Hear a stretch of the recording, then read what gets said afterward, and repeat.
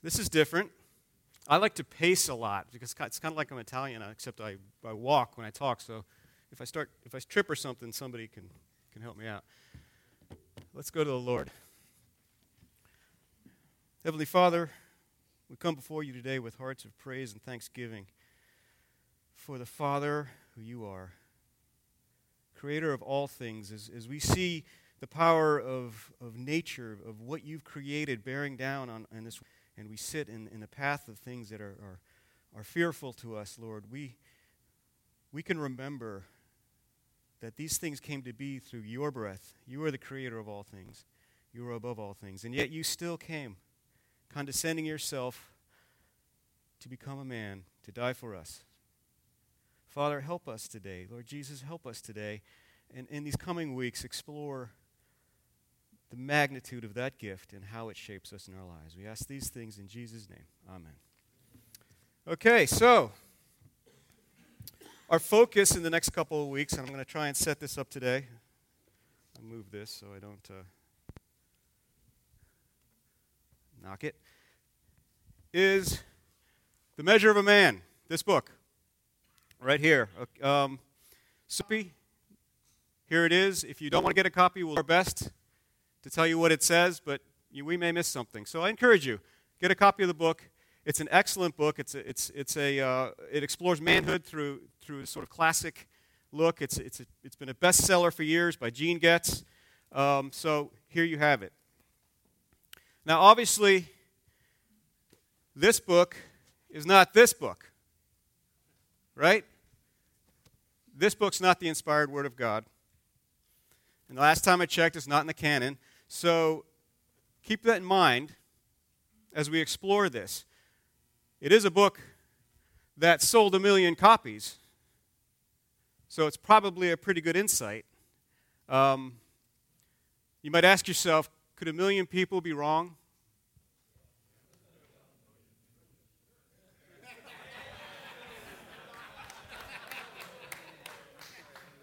It's okay.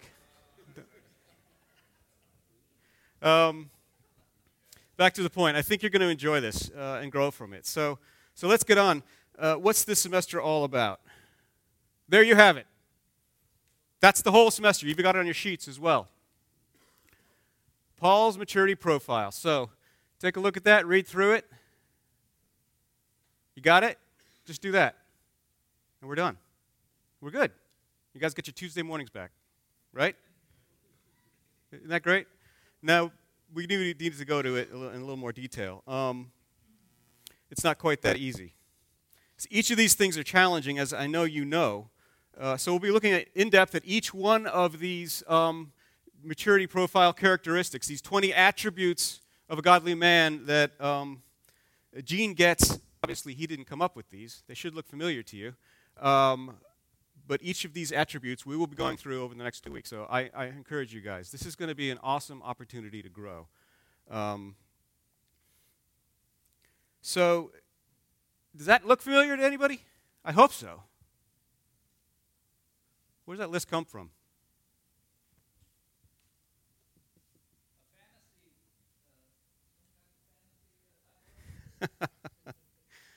I don't think Timothy or Titus would agree with you. But yeah, this is from Timothy and Titus. This list is put together from the books of Timothy and Titus that Bernard Getz. All right. So you might recognize these and say, "Wait a minute, aren't these the qualifications for a pastor or an elder?"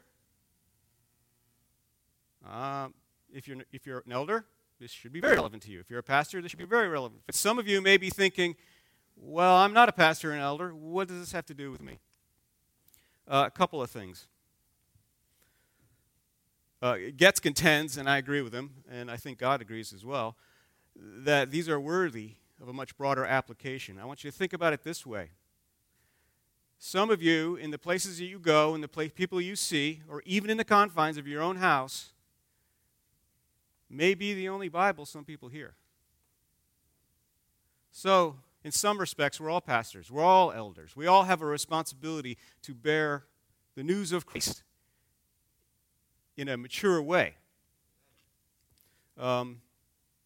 But beyond that, yeah, this is true. It applies to pastors, but it's not limited to pastors.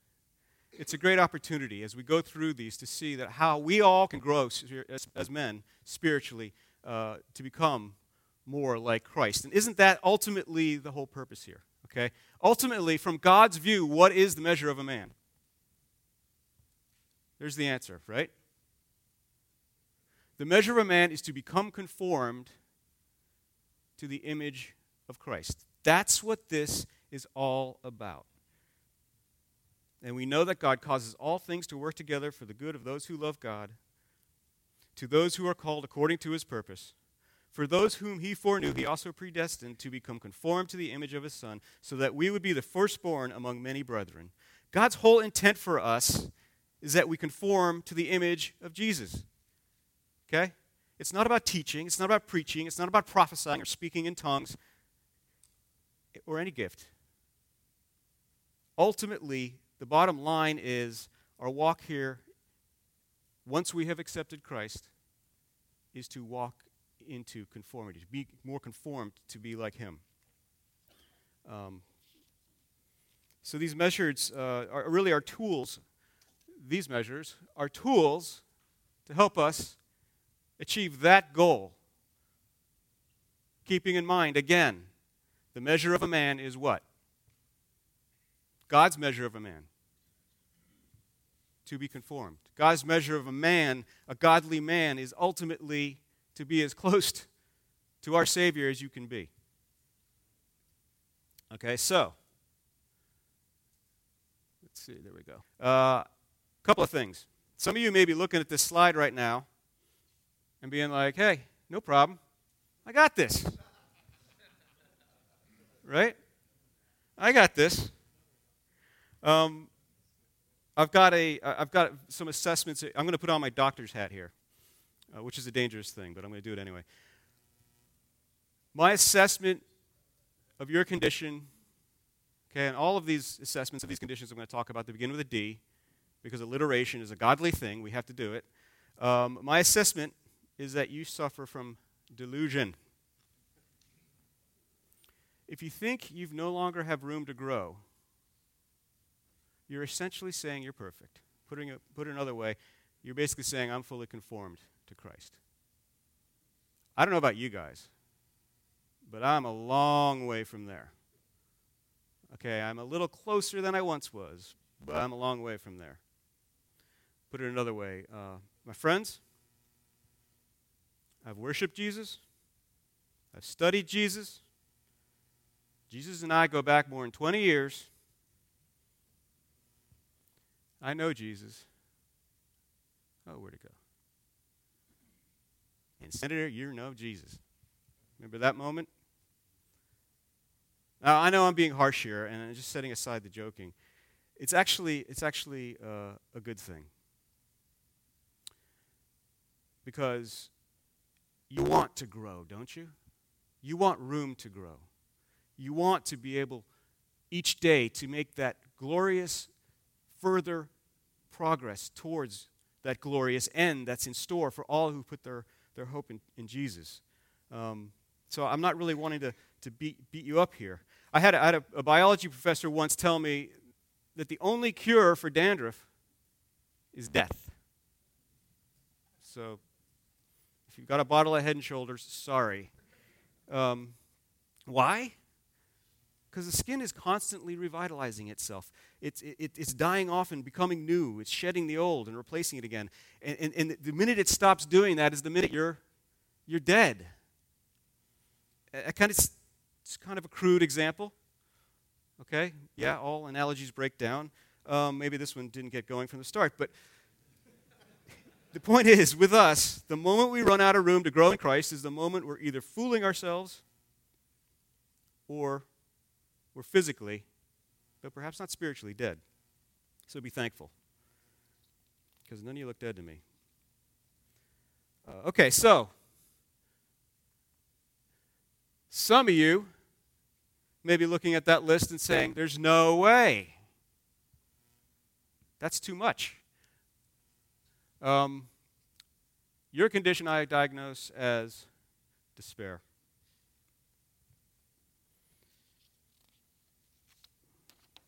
Fear not. If you're looking at this and it seems overwhelming to you, fear not. It's not about being there. You'll get there one day. Okay? If you've put your faith in Jesus, you'll get there. It's about moving towards there. It's not about being Jesus in full force and perfection. It's about moving towards him. So let me give you an analogy, another one. Maybe this one won't break down. Okay, I could no more be Jesus than I could beat LeBron James, Kobe Bryant, and Kevin Durant in a 3-on-1 in basketball. I might be able to do it in Words with Friends, but anyway, never mind. That's not the point. I'm never going to match LeBron James, believe it or not. I mean, look at this. You'd think I could, but I'm never going to match LeBron James on the basketball court. That doesn't mean I can't learn from him. That doesn't mean I can't watch him and say, oh, yeah, look at the way he exercises, look at his jump shot, whatever it is, if I want to become better in basketball. You know, we can't be Jesus, but in the same way, we learn a little at a time, one day at a time, from who he is and what he is and how he is. And we do it through this list this semester. We're going to be doing it through this list. So I encourage you that if you're sitting here today and thinking, oh, this is a lot to take in, it seems like a lot for me to try to achieve, don't worry about it. Okay? Just take it a day at a time. Victory is yours if you are someone even slightly different by the end of the semester than you were today. And if you engage your scriptures even a little bit, you'll find that you are. Even those of you who are, and I know we've got some super mature spiritual men in this group. Even you guys. Even you guys. All right, so finally, there's some possibly here who might respond to the list and be like, whatever, right? Sorry, I got 3 teenage daughters, so it's, as in you don't really care. Please do pray for me. No, they're wonderful. As in you don't really care. Not really, not that interested in this. I came out here for some coffee, some bagels. You're throwing this list of stuff at me now. Come on. I hope we don't have anybody in that boat, but it's okay if you are. I mean, it's not okay. We'll get you there. But if so, the D I have for you is, wow, that actually, there we go. Dead. The dark screen actually worked there for a minute. That wasn't even. Dead. Dead. Okay, we know good works, and this includes our efforts to be more like Christ, by the way. Okay, these are not what saves us, obviously. We know that. Only by his grace, through faith, and these alone are we saved, right? Ephesians 2, 8, and 9.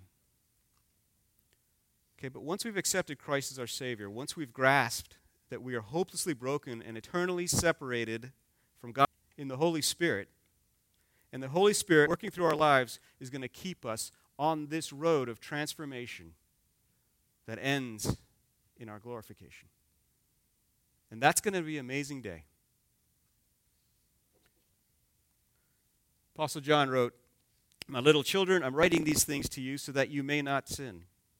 If anyone does sin, we have an advocate with the Father, Jesus Christ, the righteous.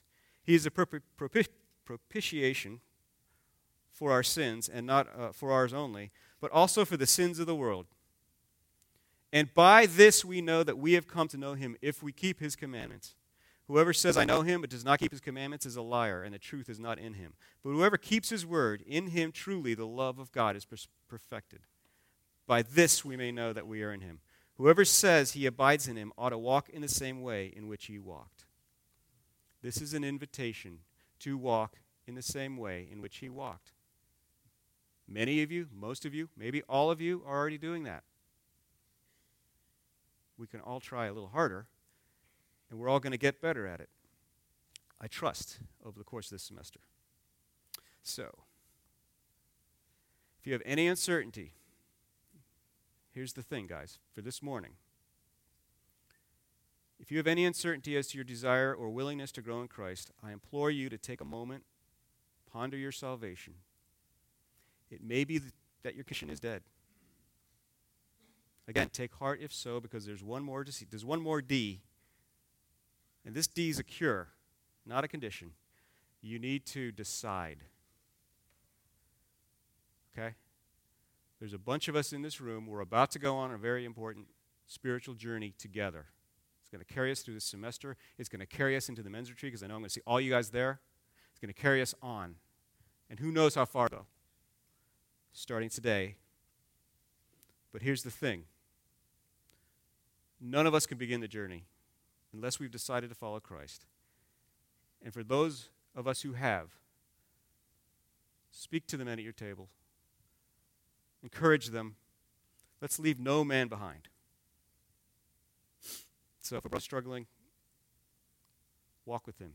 You guys, remember I talked about we're all pastors? This may be the opportunity to be just that. Along the lines, therefore,